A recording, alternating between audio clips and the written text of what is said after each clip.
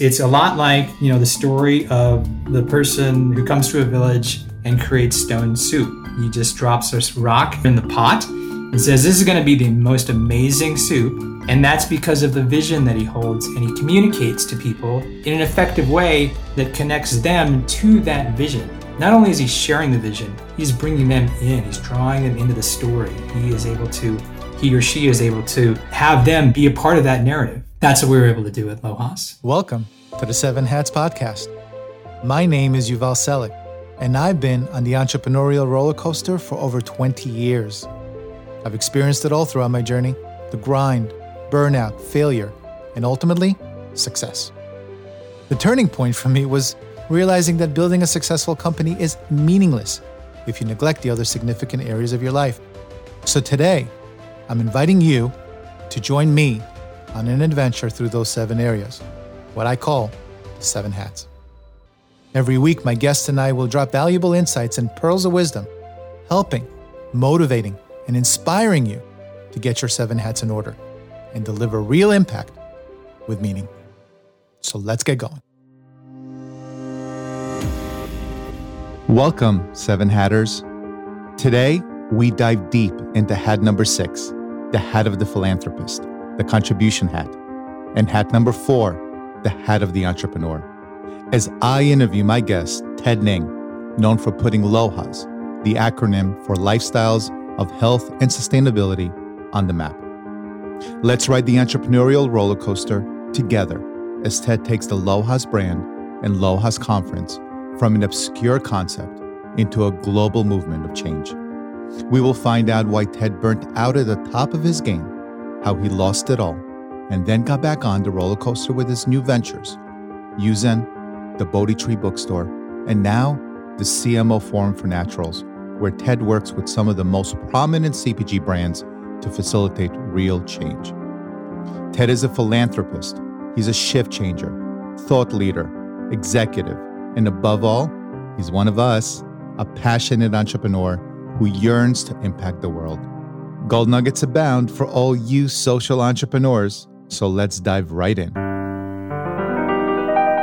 Welcome to the 7 Hats. I am so excited to speak with you. I've been so passionate about the healthy living and sustainability lifestyle for many, many years now. And you've been my hero because you're known for championing this cause for most of your life. I'm sure the 7 Hatters are eager to learn about the man behind the movement and the stories and lessons learned along the way. Shall we begin? Sure shall. Thank you so much, Yuval. I really appreciate you being here and inviting me on this podcast. Of course. Thank you. So let's start with your upbringing. Where did you grow up and how much of an influence did it have on your entrepreneurial journey? Sure.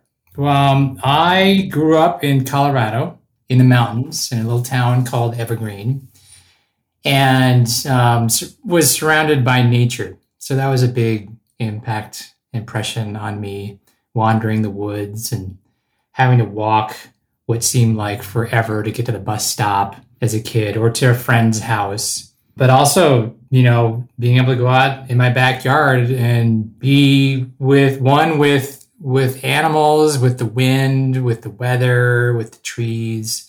So that was something that I continue to find my meditation with. And it's just had a huge impact on me there. So that was big, living, and I still am in Colorado. I have journeyed beyond the borders of Colorado and lived in a variety of different places. I lived overseas in Asia, and that I'm half Chinese. So that was also a big piece of my upbringing. And that had a big impact on who I am now and who I thought I was going to be when I was growing up. And it's been a wild journey in terms of being able to actually tie a lot of those threads of origins together in a unique way that makes up myself and kind of my outlook for life. So when growing up, did you ever dream of becoming an entrepreneur? Was that the dream for you? No, not at all. I wanted to be, well, first of all, I've had several iterations of when I grow up, I want to be fill in the blank here. So when I was younger, even though I was in the woods, I was always attracted to the ocean.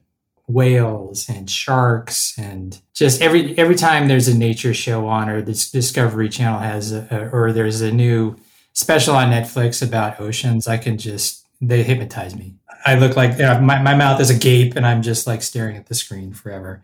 So I wanted to be an oceanographer. That's what I was thinking I would be. Then I got into skiing and competitive skiing, and I wanted to be an Olympic athlete. And unfortunately, my body just couldn't handle it. All my friends were aspiring as well, and they all made it. They made it to the World Cup team and even the Olympic team, and even were the world champion, the gold medalists of the Olympic team. So I was hanging with a pretty tough crowd, pretty competitive crowd, but my body just wouldn't allow it. And at the same time, while I was really focused, and it was just, I'm coming from a little small town in the woods, I was fortunate at a very young age to go to China with my father to visit family. And this was when nobody went to Asia, or let alone China. And that was really eye-opening in terms of saying, wow, there are a lot of people in the world that are very different than me, have different values, different languages, different outlooks. And not only did we go to China, but then instead of coming back the way we came, from China, we took the Trans-Siberian Railroad to Europe. And that was beyond eye-opening, going through Mongolia, going through the USSR at that time, East Germany, all of Eastern Europe, seeing all of those things that were, during the Cold War, were these objects and images in our subconscious of what we were being told was, the bad guys, the enemies, and seeing behind the curtain there. And then coming back to a small little town and people were saying, so, hey, you want to go ski? It just kind of is a little bit it throws your mind a little bit. So when did you start really considering entrepreneurship? I've always had a little bit of an inkling for that. Even if it wasn't on a big scale, it was something like, hey, let's try to do something that's an opportunity. Maybe the first times that I didn't connect business and ideas together. I just connected ideas as like, this would be fun. When I was in college, like my body wasn't holding up as a competitive skier. So I became a ski coach. It's like, oh, I think that's good. I like teaching. And from that, I created the first university freestyle mogul program ever in the country. That grew to be the free ride program that has won several national titles and such. And then from that, I was fortunate enough from a coaching career to be recruited to the Japanese team for the 1998 Nagano Olympic ski team on the Japanese team side. Being one of the only foreigners in Nagano at the time, I saw tremendous opportunities of, well, where are people going to stay? Do people know how to get around? And so I established homes and different kinds of tours and setups for different companies that were all coming for the Olympics. So that was maybe my first really solid time. And then from there, it just went on and on and on to different things that worked and things that didn't work. But they were all ideas initially. Well, I love that. And I think this takes me to the next segment, which is the roller coaster ride. So you decided to become an entrepreneur. You had your ideas and you wanted to materialize them. And there was a quote that you put out. You said, quote, "I consider myself burnt wood and have the scars of experience to prove it. I've learned how important details, planning, and grit are for taking on challenges that initially appear unsurmountable, only to overcome, grow, and develop from their teachings." So let's delve into some of those scars. You bet. I got the bandages all ready to unwind. I first heard of you at Lohas 10. That's where I launched my CPG brand, Luvala. You instantly became this mythical hero to me because I was watching you on stage. I read so much about you and I thought you were just doing the coolest thing. Who came up with the acronym? What is the meaning? What is the movement? Can you tell us a little bit about that? So when I came back from Japan, I came back and I was like, what am I going to do? So I joined a .com that turned out to be a .bomb, trying to figure out different things. I tried selling insurance. I learned that's not what I want to do. That was miserable. And answered an ad in the paper for this company called Gaiam and Conscious Media. And they were looking for someone to help with this event that they're putting on called LOHAS. And LOHAS is an acronym for Lifestyles of Health and Sustainability. And it is a market identifier or a psychographic identifier of the conscious consumer who wants to buy products and services in line with their personal values rather than a price point value. And so with that alignment, they are willing to spend up to between 13 and 19% over conventional price and are willing to spend that out of pocket. For example, it's acupuncture and chiropractic therapies. It's shopping at Whole Foods or at a boutique grocery store. It's buying eco products, renewable energy, green building materials, Teslas and other EVs, ecotourism that's impact driven, things that are values aligned. And these people are the early adopters of up and coming trends. They don't stop. If you look back in history, you can say, for example, with light bulbs, the CFLs were all the rage 10, 15 years ago. Well, those aren't all the rage anymore. Those have since been like, oh my God, what are we doing with these? So next is LED. And as they are looking for new innovations, the demand is pushing for these things, as well as companies recognizing that if we do these things, we're going to be able to make business, and we have a customer demand that's doing this. So they're always on the tip of the spear when it comes to early adoption of new products in this category. And so a lot of people really want to know who these people are and how to connect with them. And so I was recruited to be part of this group to put on this event that brings all of these different people together that are business leaders from all different market sectors. So it can be ranging from consumer packaged goods to green building to apparel to socially responsible investing to health and wellness to ecotourism to social impact investing to social justice and activism. I kind of just answered an ad in the paper initially. And then within this world of conscious media and Gaiam, I was given free rein to do a lot of what I wanted and able to craft the ambiance and the ethos of this conference. And so I did that for 10 years and was able to have amazing speakers come in, ranging from the late Ray Anderson or scientists like Paul Stamets, who focuses on mushrooms, and then we had like BMW and Ford or Coca-Cola or Ben & Jerry's were sponsors and such. And there was a celebrity aspect to it. And with that, I did that for about 10 years and grew a robust network of people around the world. But I wasn't sure, I had these amazing people around me, but I felt like I was just an event guy. I was just, putting pieces in place and such. And I felt like I was beneath them a lot of times because I didn't have the chops to do what they were doing. You have these renowned CEOs of, New Belgium Brewery or what have you. And I carried that a lot. I carried that imposter syndrome a long time.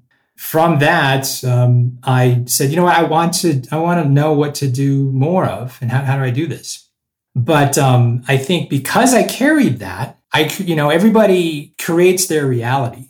Everybody creates what they see. And so my next role was running an innovation group out of Minnesota for large multinational corporations. Their different innovation teams would come together and solve innovation challenges. And that didn't work out so well. I was there for a year, was able to grow it, but nonetheless, the founder and myself didn't work very well. And then from that, just was wandering a little bit with what to do. I didn't have anything that really stuck. So let's get back for a second to LOHAS, because you mentioned imposter syndrome. I think we all as entrepreneurs have it. Ultimately, entrepreneurs look up to celebrities and masters of enterprise, and they feel they have it all. Meanwhile, they don't understand that they have imposter syndrome. They have doubts. They have issues. So young entrepreneurs are not any different than experienced entrepreneurs, except for the experience. So tell us in the early days, because Gaia asked you to lead this movement. And so you were part of creating a buzz, creating excitement, bringing in leaders. It wasn't easy in the beginning when no one knew who you were. So what were the struggles? With LOHAS itself, I was brought on as kind of like the last guy on the totem pole.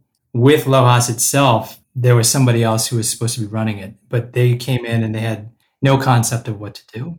They had ideas. They were an idea creator. They came out of entertainment industry, and it was like they would come in from LA and they'd say, we're going to do this, and invite these people and have these celebrity speakers. and do all of these, whiteboard brainstorming all over the walls of images and graphs and names. And then they'd leave and then they'd come back again and like, no, we're going to do this, scratch all that. We're going to do this. And just that was something that kept going and going and going. I recognize like there are certain things that are needed and then there's certain things that people have skill on. And it's very important that those two match early. The biggest thing that I think I came away with in looking at it is really it was establishing connection with people. And that's really leadership, is connection, because leadership is all about influence. And if you don't have connection, then you can't have influence. And so that was something that I learned as I just grew my network. So how did you grow your network initially, right? Because when you're starting out and you're calling on people, and this happens to every entrepreneur, right? When they start, they're calling on people are not returning your calls. And so what was the mindset to get through that? Because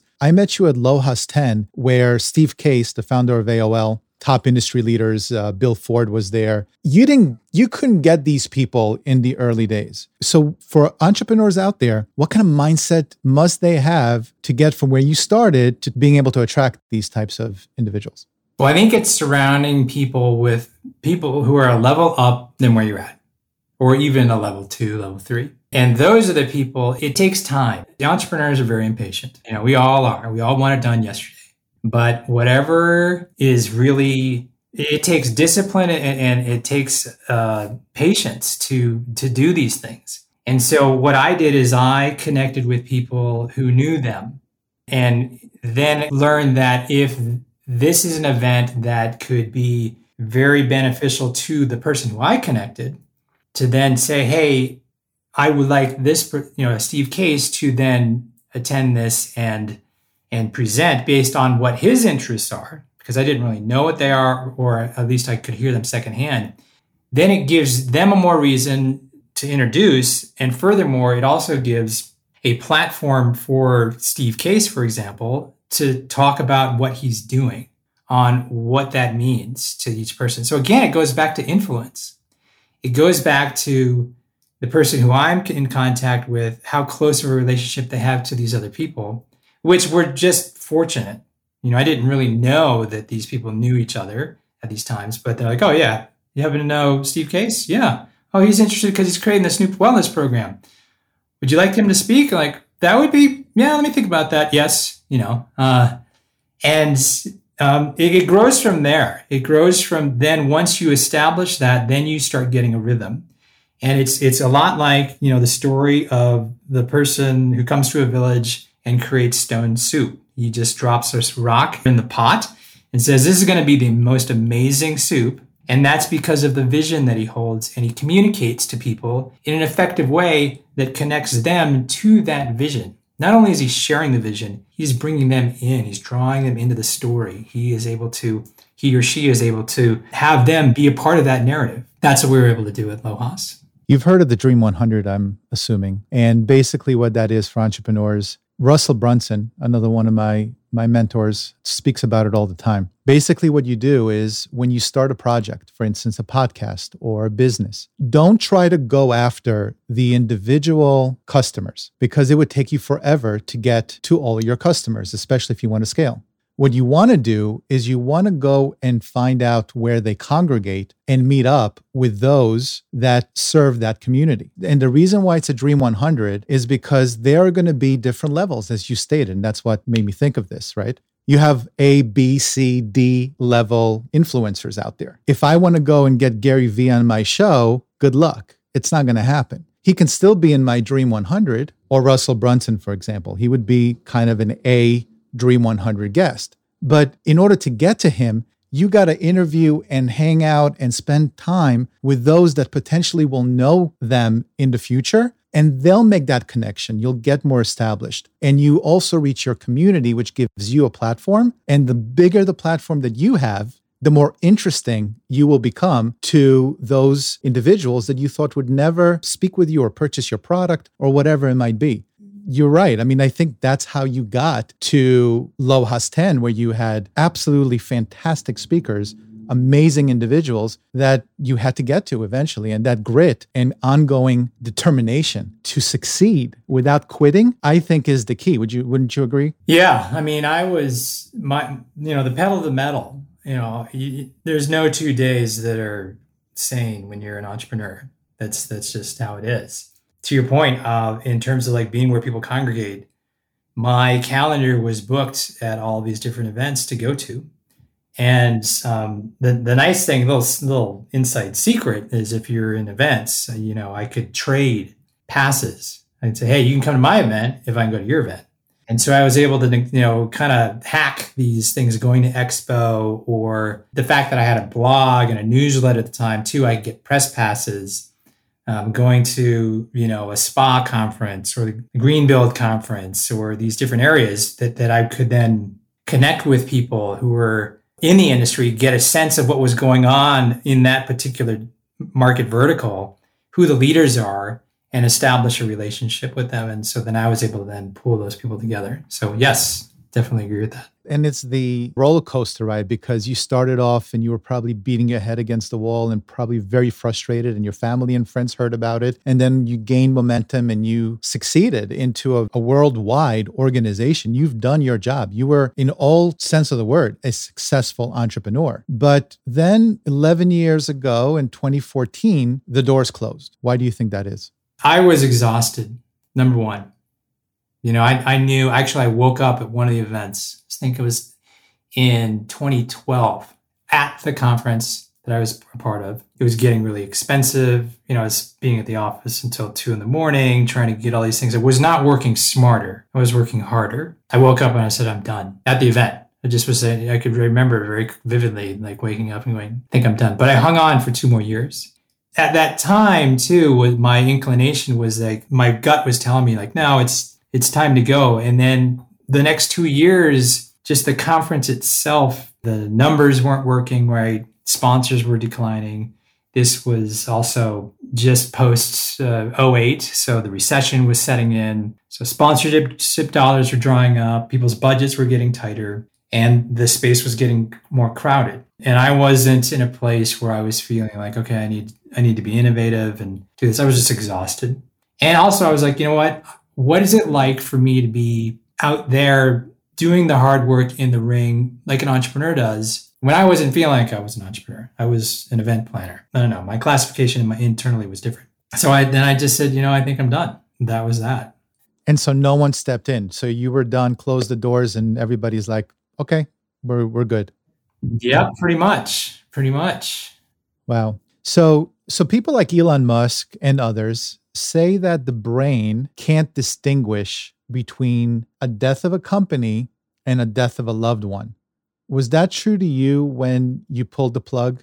And if so, how did you deal with the loss?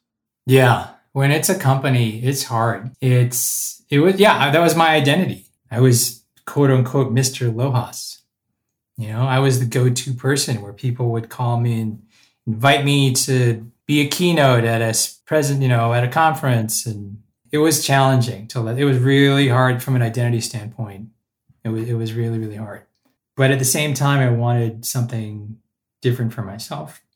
And my wife and I, we started another enterprise. And so I threw myself into that, a subscription box for natural organic spa products. And then I got into like the real fundamentals of like online e-com kinds of things. And that was trying too. I was trying on a marriage too as well. What toll did it take on your family? And we're not going to go too deep into like, that's another show in terms of how to deal with relationships. But what kind of toll did it take? Because you ended Lojas, then you started another project. And that project again began the ups and downs because you started another project as an entrepreneur. So tell me a little bit about that time frame in your life. Well, it was during the subscription box craze, and I could see there was an opportunity for us. I was like, oh, I could do this. I saw one for like natural foods, and I was like, I could do that, but we just need to find a white space. So we did it for natural and organic spa personal care products. So you get this beautiful box, and you have your home spa experience. Close the door of the bathroom, turn the bath on, get a glass of wine out, open your spa box, and that's what it was called. And then we also used our Japanese experience of being, living over there, and named it a Japanese term, yuzen, which is the art of making kimono and attentiveness to detail and just the beauty that Japanese kimonos have. And so, yeah, it started in the living room, packing boxes, and then went to the garage, and then it went to a storage unit, and then it was 2 storage units and 3 storage units, and then it was outsourced. And the reason why I thought it would be good is because I had these contacts from Lohas. I knew who the products, the companies. I knew some of these different shipping companies and such, or I knew people who knew how that, so I could get some help there.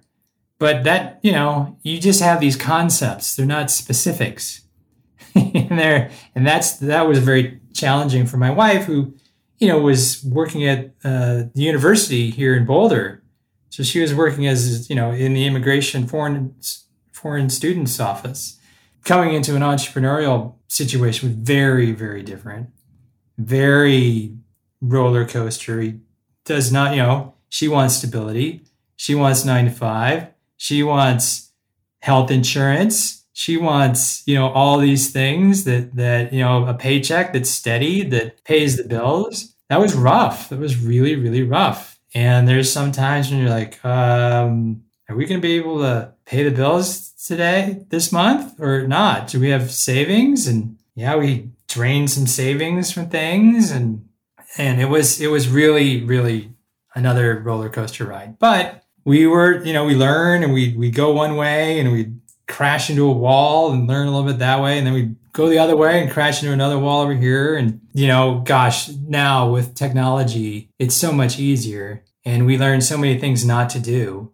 What type of email system do you want to use? What type of CRM do you want to use? What's your platform for e-commerce? And we did everything wrong. Just packing. If I don't need to pack another box, I'll be fine. I will be rejoiceful for that. But we had to do it all the hard way. So we did that for about 7 years. We won some awards and a lot of great customer feedback on what we were doing. But she was exhausted. She was like, I am not cut out for this. We had a talk and she's like, you know what? I just can't do this anymore. So I said, that's okay. These things don't last forever. So we liquidated everything. And she's moved on to do something that's her passion. She's doing Pilates training. And I have moved into other roles in terms of really learning, like, okay, what are the operating systems, the business operating systems, not operations, but the business management operating systems that are out there that make people sane? Like there has to be something. So I've gotten really curious about what that means and have come across some that I think are really, really powerful and important. The lessons that you've learned through burning out, dealing with bringing your spouse into a business after burning out, having her burn out, in a sense, that's the gold. Because how many seven hatters relate to your story? I have had the exact same story. You must have lived the exact life that I've lived, because if I don't have to pack another box again, I'd be a happy man. And my wife is still packing boxes for Luvala, but that roller coaster ride that I failed in a business and then can I do another one? Can I start another one? Your spouse saying, okay, honey, I'll support you. And they're saints. They really are saints, because the mindset of an entrepreneur is so different than the mindset of almost anyone else. And just to support them for a long, sustained period of time is really difficult. So to all the spouses out there that are listening, kudos to you. I think that Ted will say the same, because it's a difficult job. And thank you for supporting all of us, because without you, without the spouses, we couldn't change the world. I can guarantee you, I would have given up many, many times if it wasn't for the support of Ala, my wife. And I'm sure Ted is the same. It's the same thing for you. So box is done. Now you're moving on. You started thinking about concepts and about operations, but you also, again, led another brand, which I feel close to, and that's the Bodhi Tree. What is the Bodhi Tree? The Bodhi Tree is the oldest spiritual bookstore in LA. And it was created actually by 2 engineers who in 1970 would come together and study meditation. And this was just when Eastern religions were kind of becoming popular in the US.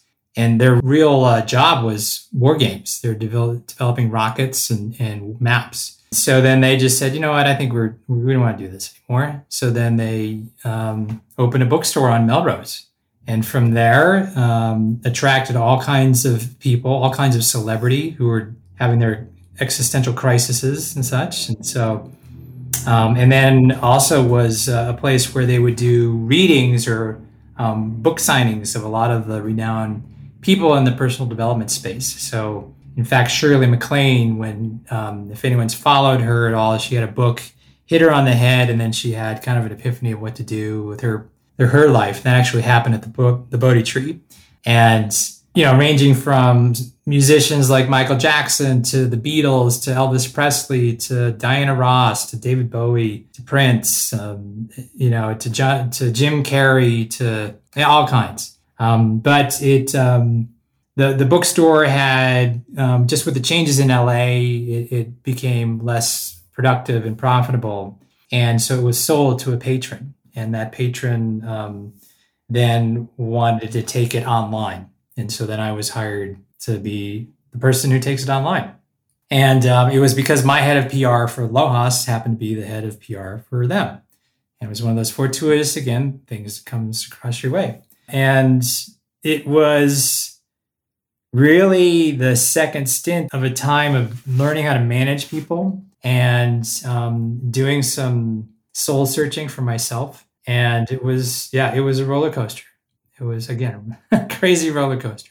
I mean, you couldn't find a better place to do some soul searching than Bodhi Tree. It was my favorite place to go to unwind and just escape. I mean, they had every spiritual book ever printed. It's such a beautiful place. They had these warm teas that they would serve everyone.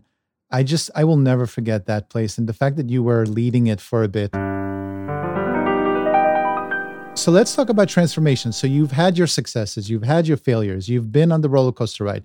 Your family's been on the roller coaster ride. Your friends have been on the roller coaster ride. But there was a shift, since we're speaking about sustainability, since we're speaking about philanthropy in a sense, and you've been on the forefront, there was a shift from early adoption to mass. And it started in the food space, right? Farmers Market, Mrs. Gooch's, if you remember, Whole Foods. And now every chain has a huge organic section, right? Costco and Walmart, Kroger's, huge organic areas in their store for beautiful food that you would normally just find at Whole Foods. It's not just food, it's electric cars and it's alternative energy. And there's so much more that's developing now. And it's really being adopted by the masses. Because you've had this experience, you've been in the forefront, you created a lot of these products.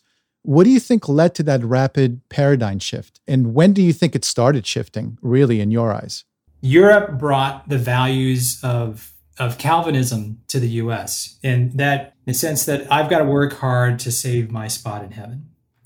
And then you've got kind of a backlash associated with that in terms of when that happened at that time. From a spiritual standpoint, there was always the priest was the conduit between heaven and the person and people.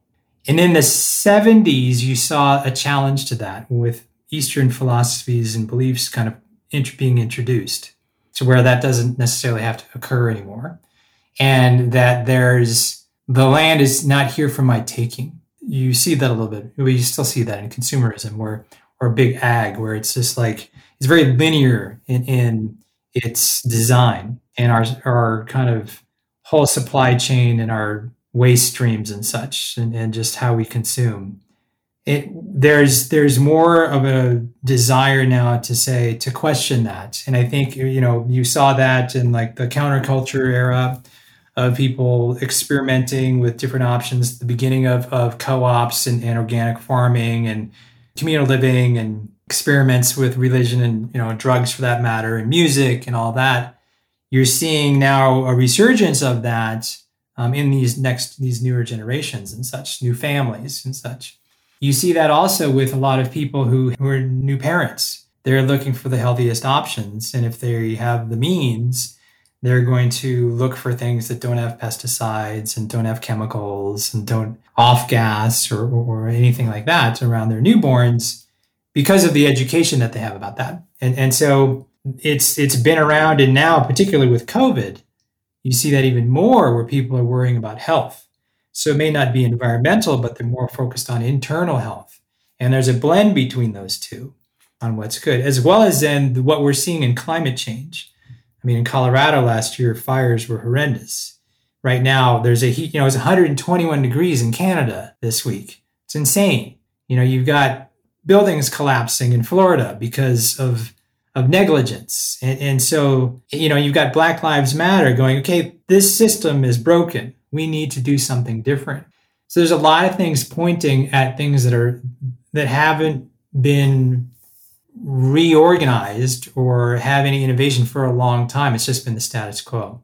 But there are different companies, a tremendous amount of opportunities out there for entrepreneurs to disrupt that status quo. Yeah, which is really exciting. The earth is saying, wake up. We can't ignore it. There's absolutely no possible way to ignore it now. It would have been nice if we were to do this 10 years ago when I was talking about it to people. And now it's really, really important. And because of that, and because no one, systems, governments, big business hasn't done these things, it's a tremendous opportunity for people who are entrepreneurs who are looking for those things. Looking for opportunities that are values aligned and mission based. I love that. And that's why we have a dedicated hat for it, right? Because ultimately, your contribution as an entrepreneur to the world is going to be the critical line in the sand that needs to be drawn from the old Madison Avenue mentality of you're not good enough, buy my stuff, create more stuff. And who cares about the earth and other people? We got to think a little bit more into how can we help others live a better life? And I think that's why I am so honored to know you and call you a friend.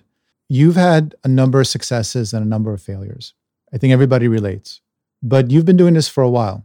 How did you change from that starry-eyed entrepreneur in the beginning when you first started thinking, I'm going to change the world, let me at it, to where you are today? It's all about personal growth. In personal growth, a lot of people may think that just happens. It doesn't just happen. You've got to work at it. Particularly if you're an entrepreneur and you're leading a team, a lot of people can be enamored by your vision and your passion and follow. But that doesn't make you a good leader. You have to listen. You have to understand your viewpoint is one viewpoint. It is not the viewpoint. And I've learned a long time ago not to believe everything I think. That's also good and bad. Sometimes I think the world is amazing. I am the man. Look at me. And then I've also realized oh my God, the sky is falling. It's never going to get any better. And that's just the mental monkey that's just rolling around in my head, just taking my attention and my energy. I think it's really important as leaders, as entrepreneurs, to recognize your vision is only as good as how you lead others. You may have a vision, but are you in alignment with that vision wholeheartedly? One vision might be great, but are you authentic? Are you saying that vision to everyone? Or if someone's upsetting you, what are you saying out when they're not in the room to others? How much is a value of integrity important? Those are things that really stick out when you become a leader and then becoming a person of influence. I've been that person. I've also seen that other people try to influence others in for one reason or another, but then really get to know who they are behind, afterwards. And they don't line up for me. And if they don't line up for me, I don't want to engage. I don't want to surround myself with people who are like that. I would rather be around people who are going to make me better, not going to pull me down. And that's really important, to surround yourself with people who you're always striving to be like. Borrowing benefits from them is very important. Everybody has a model. Everybody has a role model. Everybody has a model company they like. What are the benefits that you can borrow from them? And then step into those. How does it feel to be like that person? What does that person do on a daily basis? How do they think? What do they wake up in the morning thinking about? If I was them in this situation where there's conflict, how would they handle it? Those kinds of things are things that I challenge myself with, because I'm challenged constantly with tension points. We all are. But within those tension points are the opportunities to grow and expand and make ourselves better people.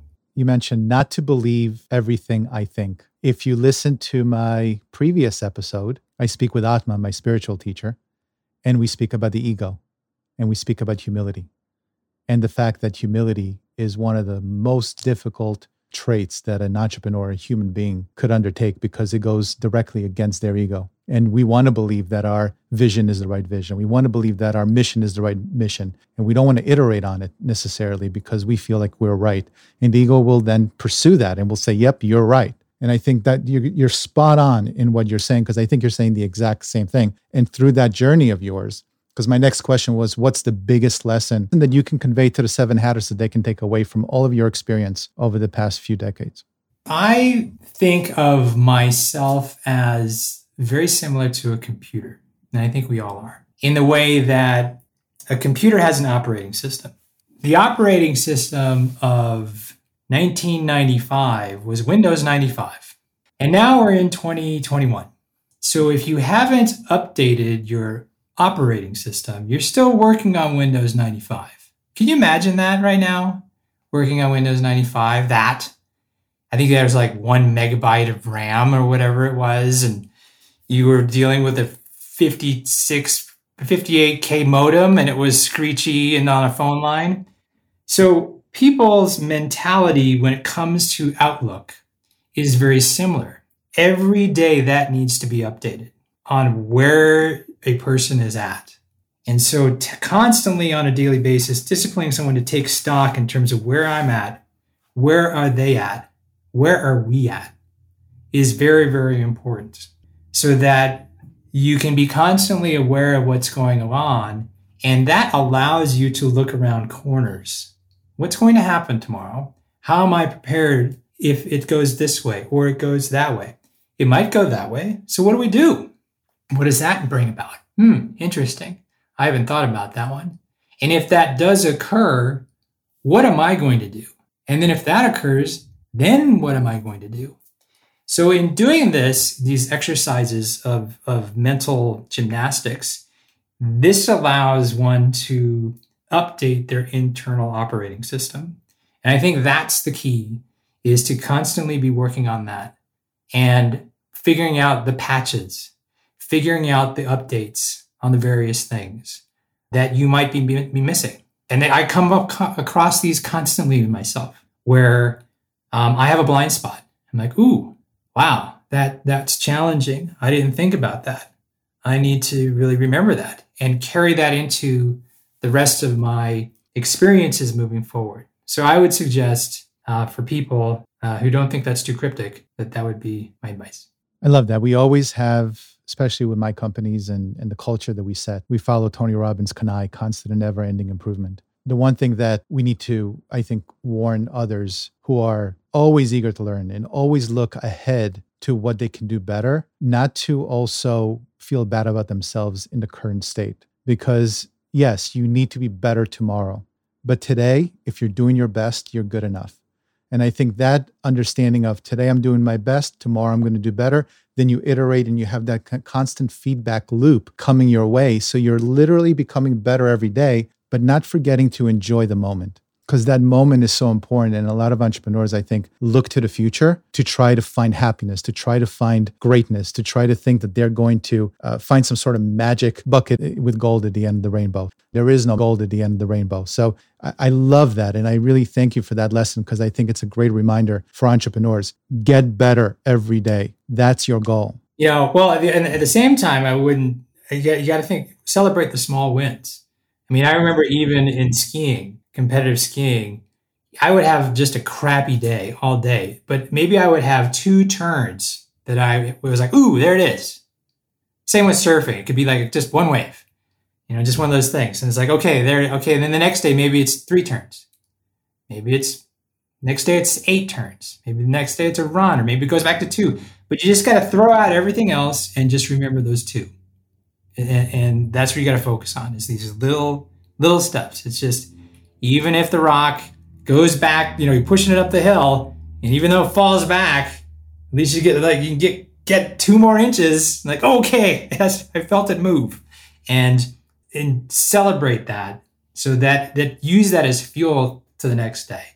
I love that. So what are you doing now? It seems like you're consulting with companies, you're doing executive leadership, organizational strategy, management, marketing. You're also managing a group of CMOs, helping them solve challenges in business. How did they get in? Tell everybody.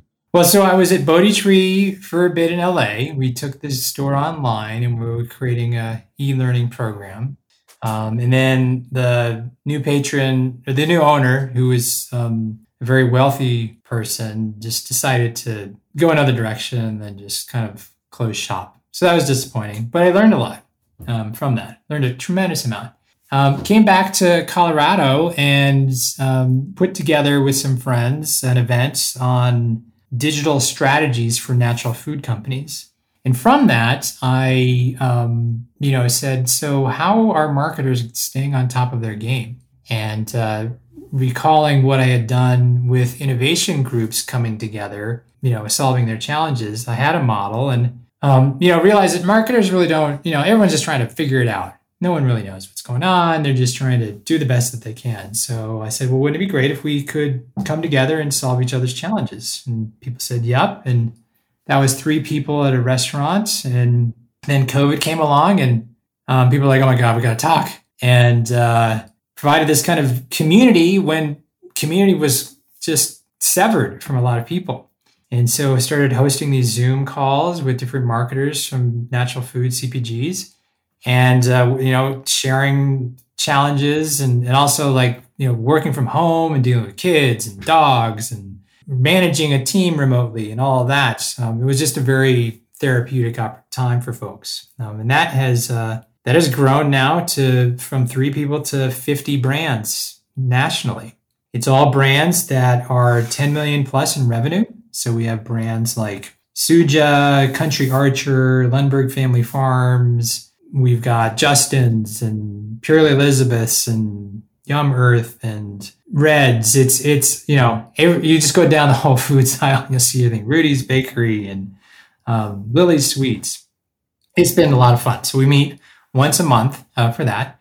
And then also just in terms of my understanding of operating systems for companies, I've continued to look at different things, and I've really become enamored and a big fan of EOS, which is an acronym for Entrepreneurial Operating Systems, and or a book called Traction by Gino Wickman. Those are the concepts fit very, very nicely. I would highly recommend anybody who's an entrepreneur who is looking for ways to really understand how to get people in the right seats that are on the bus, all pointed the right direction, going the right way. And then what data do you collect and what are the processes you put in place for folks? And what's the vision? How do you really clarify that and crystallize that? And what's a cadence in which you look at these things on a weekly basis, on a quarterly basis, on an annual basis to ensure that you're seeing progress. You have a roadmap.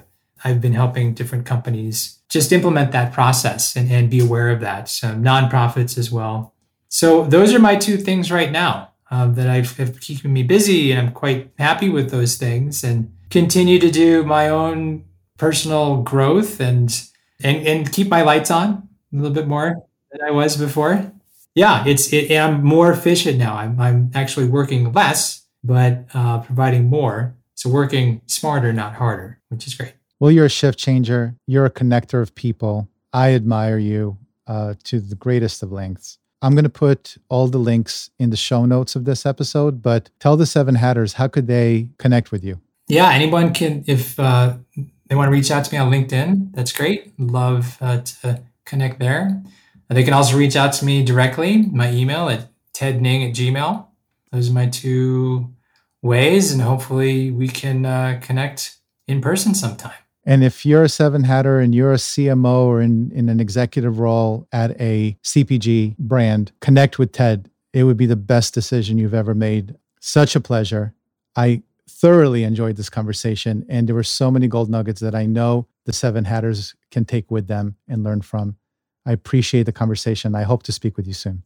Yeah, Yuval, I really appreciate the time and thank you so much.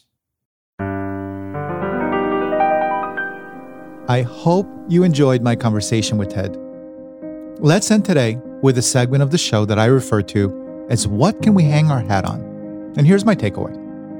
One of the key motivators for high achievers is contribution and philanthropy. So let's consider what a philanthropist is and what do they do? Well, philanthropy is about bettering other people's lives. And usually it's by donating money, time, talent, and experience. But at its core, though, philanthropy is about contribution. And if you have contribution in your heart, it's going to show up in whatever ways you can contribute in any given moment. So you never know when you get the call for service. For Ted, it was LOHAS. And even though the conference closed its doors in 2014, the long-lasting worldwide effects were set in motion. For me, the journey into hat number 6, the philanthropist, has just begun. And I'm looking forward to receiving my call for service as Ted did in 2003. New products and services created by us, the 7 Hatters, can produce a cascading effect where we stimulate sectors that support the contribution towards a better, more loving, healthier, peaceful, and thriving society.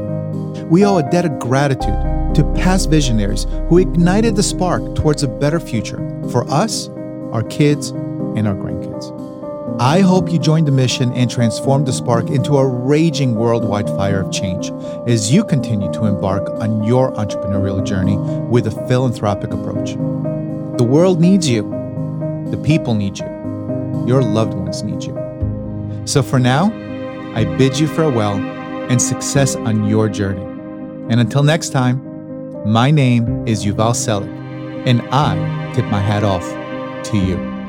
And one final note, if you found this episode helpful, please hit that subscribe button and tell other entrepreneurs out there the value that you got from it, so we can attract even more high-quality people into our 7 Hats community. I'd also love for you to weigh in on this topic. Join the 7 Hatters community on my website, the7hats.com, the number 7hats.com, so we can connect off air.